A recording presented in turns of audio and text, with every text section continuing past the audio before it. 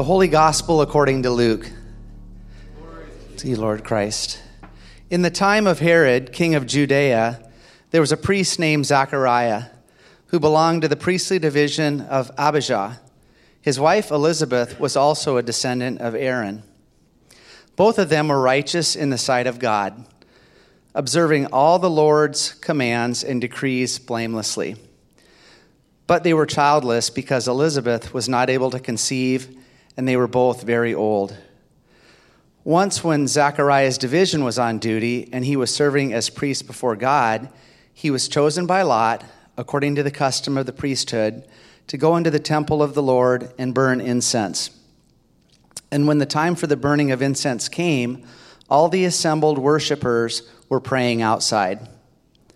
Then an angel of the Lord appeared to him, standing at the right side of the altar of incense.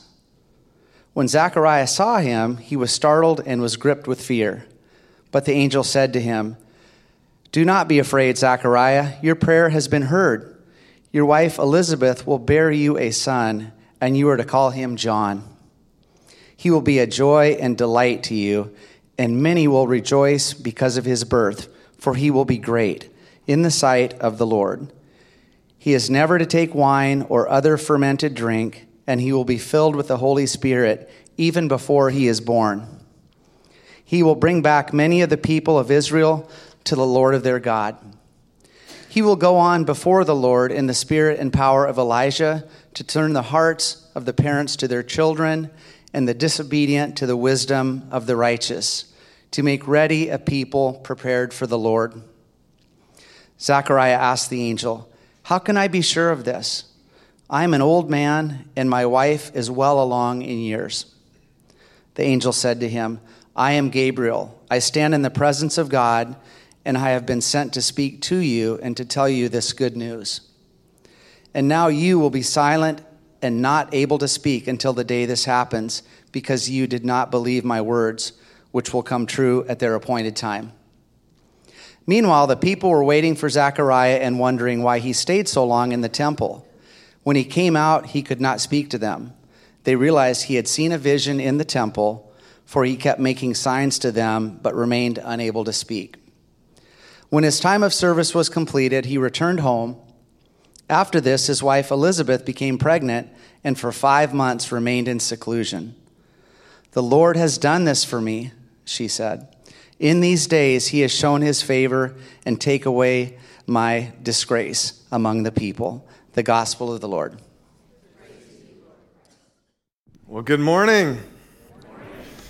My name's Paul. For those who are visiting, I'm the senior pastor here. It is a joy to share with you this morning about John the Baptist from Luke chapter 1. But before we dive in, could you bow your heads with me as I share another brief word of prayer? Dear Heavenly Father, may the words of my mouth and the meditations of our hearts be pleasing in your sight, our rock and our redeemer. And in the oldest prayer of the church, we pray, "Come, Holy Spirit, come." In Jesus' name, amen. I'd like to begin by asking all of you this question. Have you ever had the chance to play a part in a story much bigger than your own? On January 24th, 2021, with temperatures below freezing and two of the greatest quarterbacks of all time facing off, the Tampa Bay Buccaneers had the ball on the Green Bay 39-yard line with 8 seconds to go before halftime.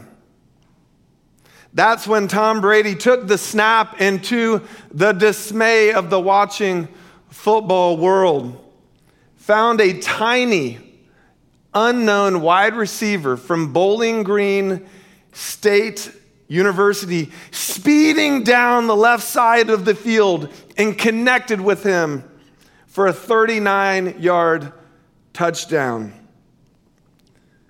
The points would prove invaluable as the Bucs would go on to win the game 31-26. From there, the men in pewter and red would face off against the Kansas City Chiefs in Super Bowl 55 and win 31-9, capping off an incredible year. As written by Michael David Smith of Pro Football Talk, a few days after the game at Lambeau Field, quote, Buccaneers wide receiver Scotty Miller was one of the best high school football players in the Chicago area, but college is barely noticed. Then he had an excellent career at Bowling Green State, but fell to the 6th round of the NFL draft. And until his big pre-halftime touchdown in the NFC Championship game, many NFL fans had never even heard of him. Yet Miller says he thrives on all of it. Quote, it's a crazy underdog story. I've just kind of been doubted my whole life because of my size and other things as well, Miller told media outlets. At 5 feet 9 inches and weighing just over 170 pounds, the receiver would go on to say, it's been like that since youth football, ever since I started playing. I remember tackle football in 5th grade. I still, in my opinion, was probably the best guy out there. I'm always confident in my abilities, in myself, even back then. But I was riding the bench even then. The coach didn't want to put me in, but every time I got an opportunity, I made a play. And it's really been that way my whole life. So I've just tried to take advantage of every opportunity I've gotten. It's been an awesome journey, says Miller. There have been some lows and there have been some highs, but I try to take every day one day at a time, work hard, and try to maximize my potential. And maximize his potential he did, catching one of the greatest catches in NFL postseason history. I especially love the raw honesty of this line. Quote, the coach didn't want to put me in, but every time I got an opportunity, I was able to make a play. Now, turning our attention to Luke chapter 1, our passage for today, I imagine that's kind of how Zechariah and Elizabeth felt in their own lives. All of their lives, they'd been living blamelessly, following the Lord's commands, yet they were still without child. They were on the bench, so to speak, with their lineage about to die out. And then something happened. They got tapped by God to get in the game. And forever their story is written in the pages of history. Let me ask you again, have you ever had the chance to play a part in a story much bigger than your own? And might this notion, in fact, be part of our collective call to Christmas? This leads us to our big idea from our passage today. The story of Christmas shows God's plan is always unfolding before us, unfolding within us, and unfolding beyond what we will ever see. Let me repeat that. The story of Christmas shows God's plan is always unfolding before us, always unfolding within us, and always unfolding beyond what we will ever see. So let's unpack this together. Point one, the story of Christmas shows God's plan is always unfolding before us. Our passage begins, in the time of Herod, king of Judea, there was a priest named Zechariah, who belonged to the priestly division of Abijah. His wife Elizabeth was also a descendant of Aaron. Both of them were righteous in the sight of God, observing all of the Lord's commands and decrees blamelessly. But they were childless because Elizabeth was not able to conceive, and they were both very old. Now, if I had to choose two words to describe Zechariah and Elizabeth, those words would be faithful and true. Why? Well, first, faithful. According to our passage, both Zechariah and Elizabeth came from a rich heritage, a priestly heritage, as both were descendants of Aaron, the brother of Moses. Aaron, as you might recall, was the first priest of the Levitical priesthood and helped lead the people of Israel out of bondage, into the promised land. And a couple of other things are noteworthy here. Elizabeth's name was the same name as Aaron's own wife. That's kind of interesting, right? Moreover, as prophetically would be proven true in our own passage, the name Zechariah literally means the Lord has remembered. Thus, while Zechariah was probably just a modest country priest, he and Elizabeth were connected to a much bigger story. A story that God's fingerprints were all over before they were even born. This leads us to the word true. Zechariah and Elizabeth were true to their calling as people and leaders. Our passage says they walked blamelessly in the commands and decrees of the Lord, or as the Message puts it, they lived honorably before God. Now, friends, this doesn't mean they were perfect, though I know some of us like to put that pressure on ourselves or those we love. Rather, it means they were trusting in the sovereignty and grace of God. They would have known the Word of God, and they would have cherished the covenants of God. The Abrahamic covenant that Drew preached on a couple weeks ago, the Mosaic covenant, the Davidic covenant, and such. To use a modern expression, these were good people. They were good people, always trying to say and do the right thing. However, here's where the story gets really interesting.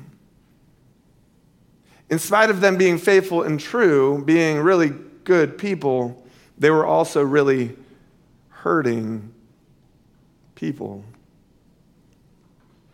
We're told they had no children because Elizabeth was unable to conceive, and they were both very old. And this, you see, would have been very painful and shameful for them.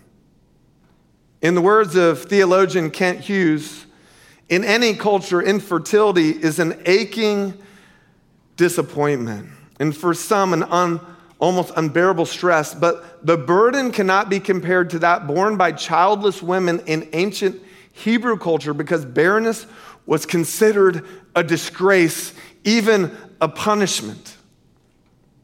He goes on. For example, Hagar looked down on Sarah when Hagar conceived, but Sarah remained barren. Genesis 16, verse 4. Leah referred to her former barrenness as affliction. Genesis 29, verse 32. And infertile Hannah wept bitterly. 1 Samuel 1, 5 through 8. So our passage sets us up to see a faithful and true couple carrying deep pain, all somehow connected to a much bigger story. Do you see it? Can you relate to it? I imagine in the raw conversations of the night, Zechariah and Elizabeth sometimes ask themselves, where's God in this? Where's God in our story? And I imagine in the raw conversations that you and I have sometimes in the middle of the night, we ask these questions. Where is God in this? Where's God in my story? Where's God in my infertility?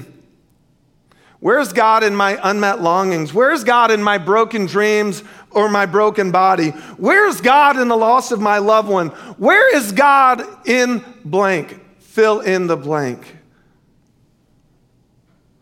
Just this past week, in reflecting on the story of Zechariah and Elizabeth with a group of friends, one of them said, "This one stings.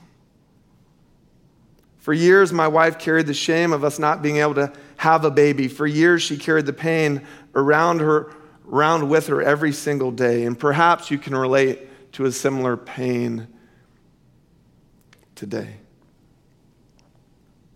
What I find so comforting about the Bible is that God doesn't downplay or dismiss our struggles.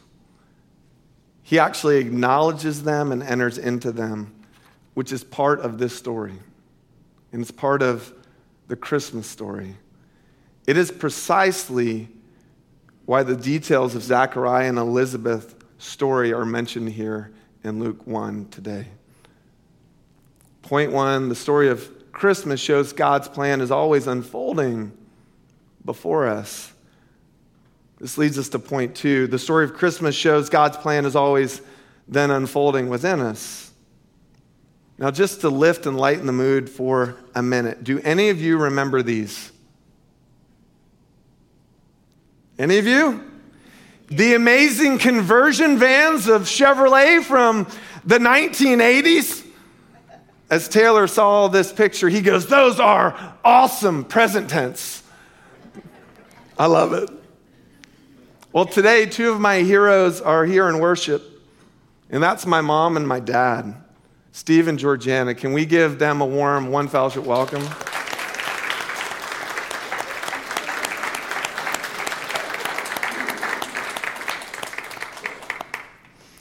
And here's the deal. Growing up in Central Florida in the 70s and the 80s, we had no Major League Baseball teams around, and my dad loved baseball. So every once in a while, my dad would secure one of these huge Chevy conversion vans and drive us all the way to Atlanta to watch the Braves play. Do we have any Braves fans here today?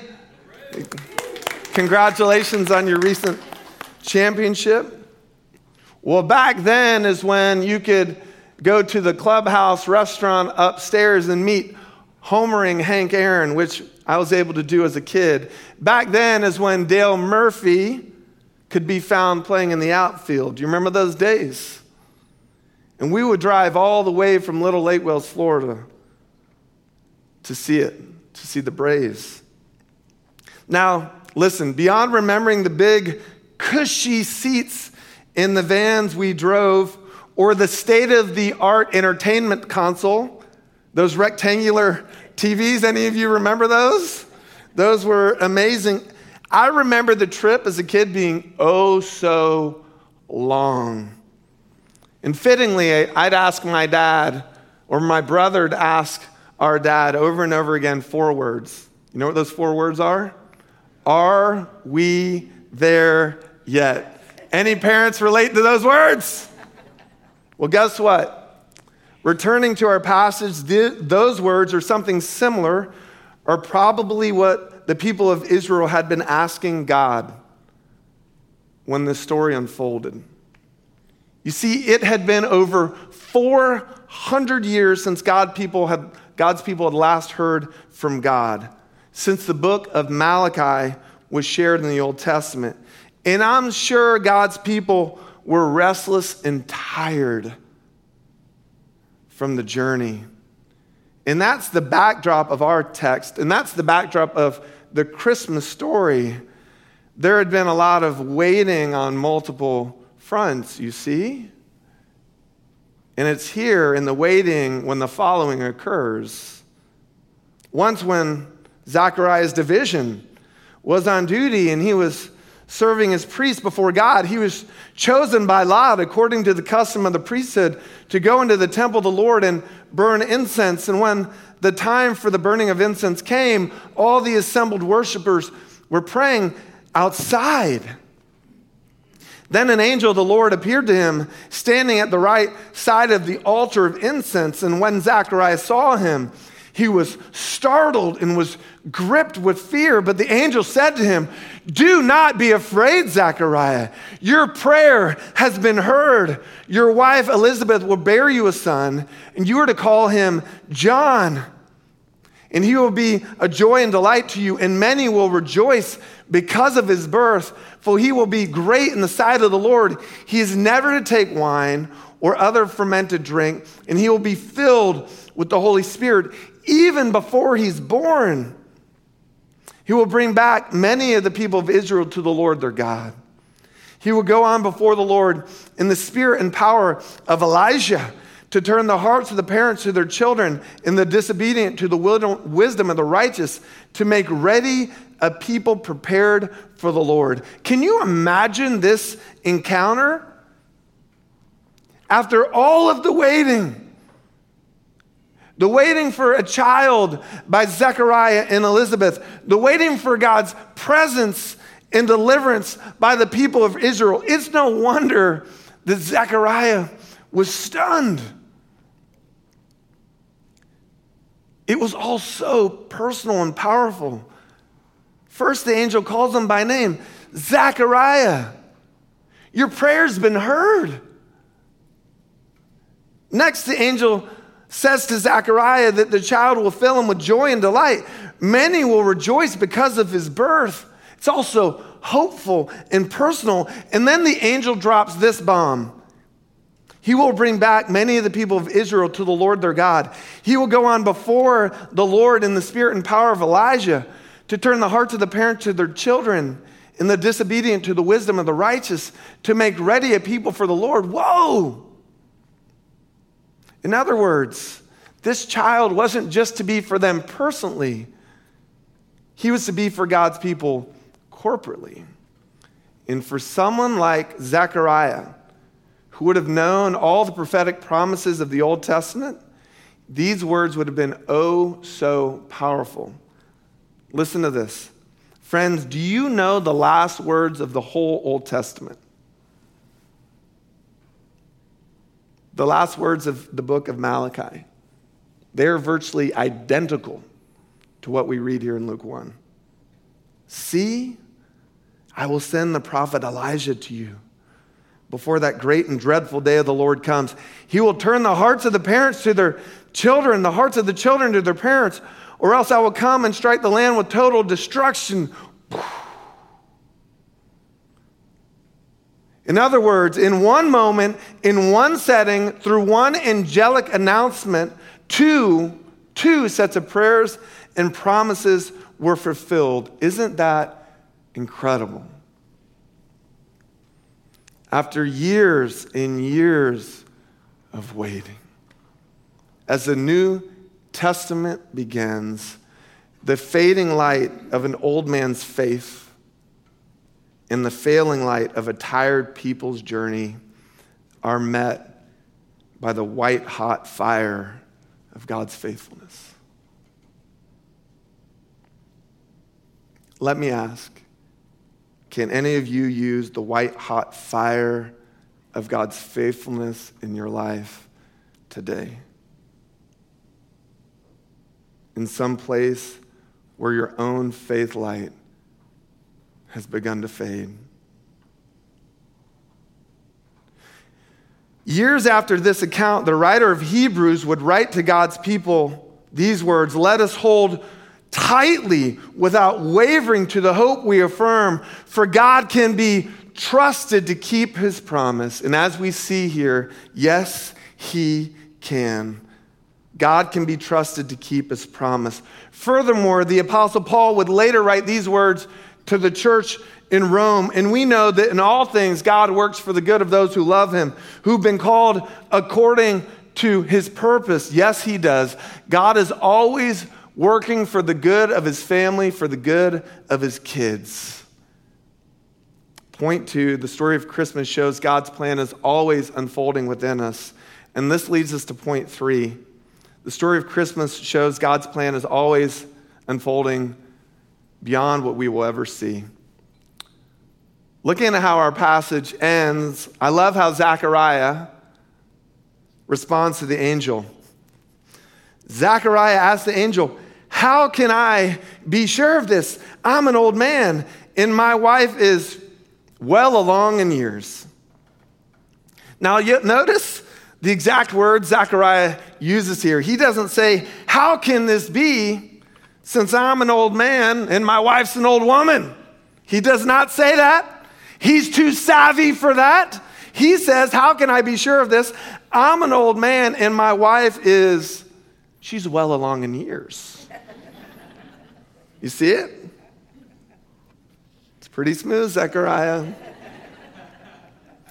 What I also love about this account is just how human it is. This guy, Zechariah, who'd been following the Lord his whole life, who had just had a divine encounter, who had been praying for this exact result, still struggled to believe. You see, sometimes our biggest stumbling block in faith is not God, it's us.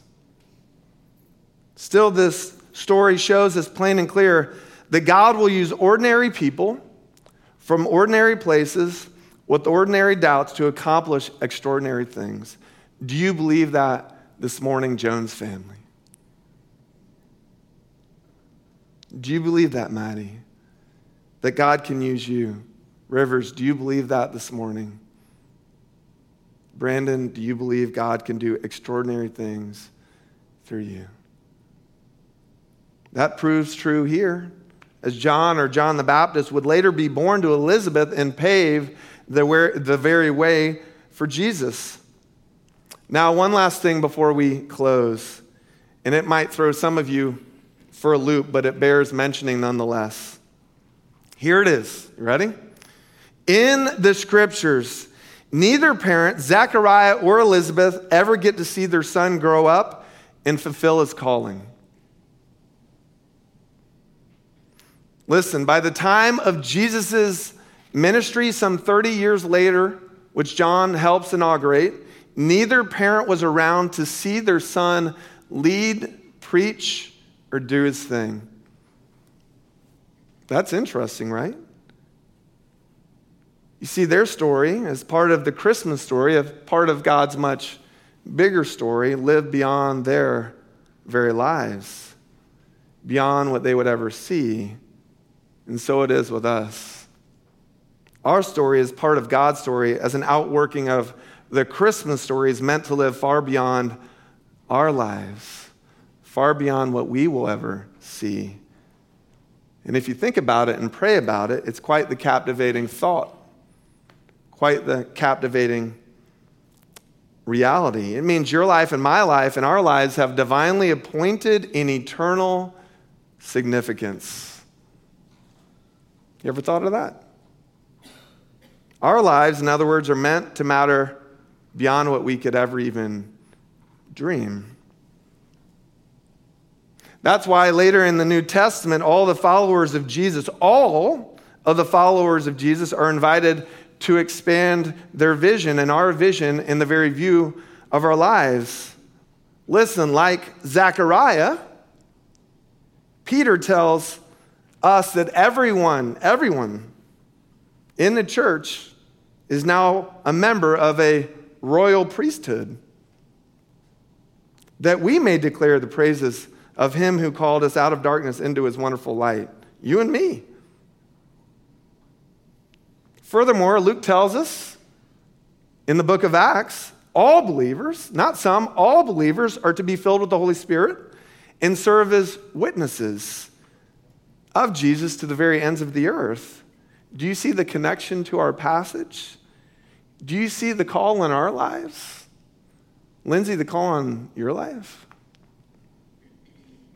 In Christmas and in us, God's plan is always unfolding beyond what we will ever see. Now let's return to our opening illustration as we land this plane. Do you realize how easy it would have been for little Scotty Miller to give up on football? Think about it. Sitting on the bench off and on all his, as Bobby Bowden would say, daggum life. You're too small, you're too short, you're too inexperienced is what he had to hear time and time again. Do you realize how easy it would have been for him to just throw in the towel and walk away? The same was true for Zechariah and Elizabeth. They were old, or Kathy, well along in years, amen? And they had every reason to give up. Yet what did they do? What did they do? Every day they got up and they looked up, trusting that God had a plan. Now, bringing this all into the here and now, I know that some of you have tuned in and walked in today carrying great, great disappointment in your life. You're ready to give up as the pain in your heart has become too much to bear. You've taken hit after hit after hit, or you've sat on the bench for far too long. You know what? You're tired and you're disappointed. If this is you, let me encourage you and all of us with this. As we've seen in today's passage, the white-hot fire of God's faithfulness can change any day in any situation. Do you believe that? If you were here, whatever brought you into our community in our story, here's the deal. God's not done with your story. God's not done with your story. Do not be afraid, Zechariah. Your prayer has been heard. Let God hear your prayer in your heart today. No matter your age and no matter how many times you've cried out to him, cry out to him again today. Friends, trust God with your today. Friends, trust God with your tomorrow. The story of Christmas shows God's plan is always unfolding before us, unfolding within us, and unfolding beyond what we will ever see. Let us pray. Dear Heavenly Father, we thank you for this story. It's part of our story. It's part of your much bigger story. Lift our hearts and our eyes to you today. Give us hope. Give us peace. Saturate us with the love that's found in this story and in the Christmas story, the hope, the eternal hope that we have in Jesus. For it's in his name we pray. Amen.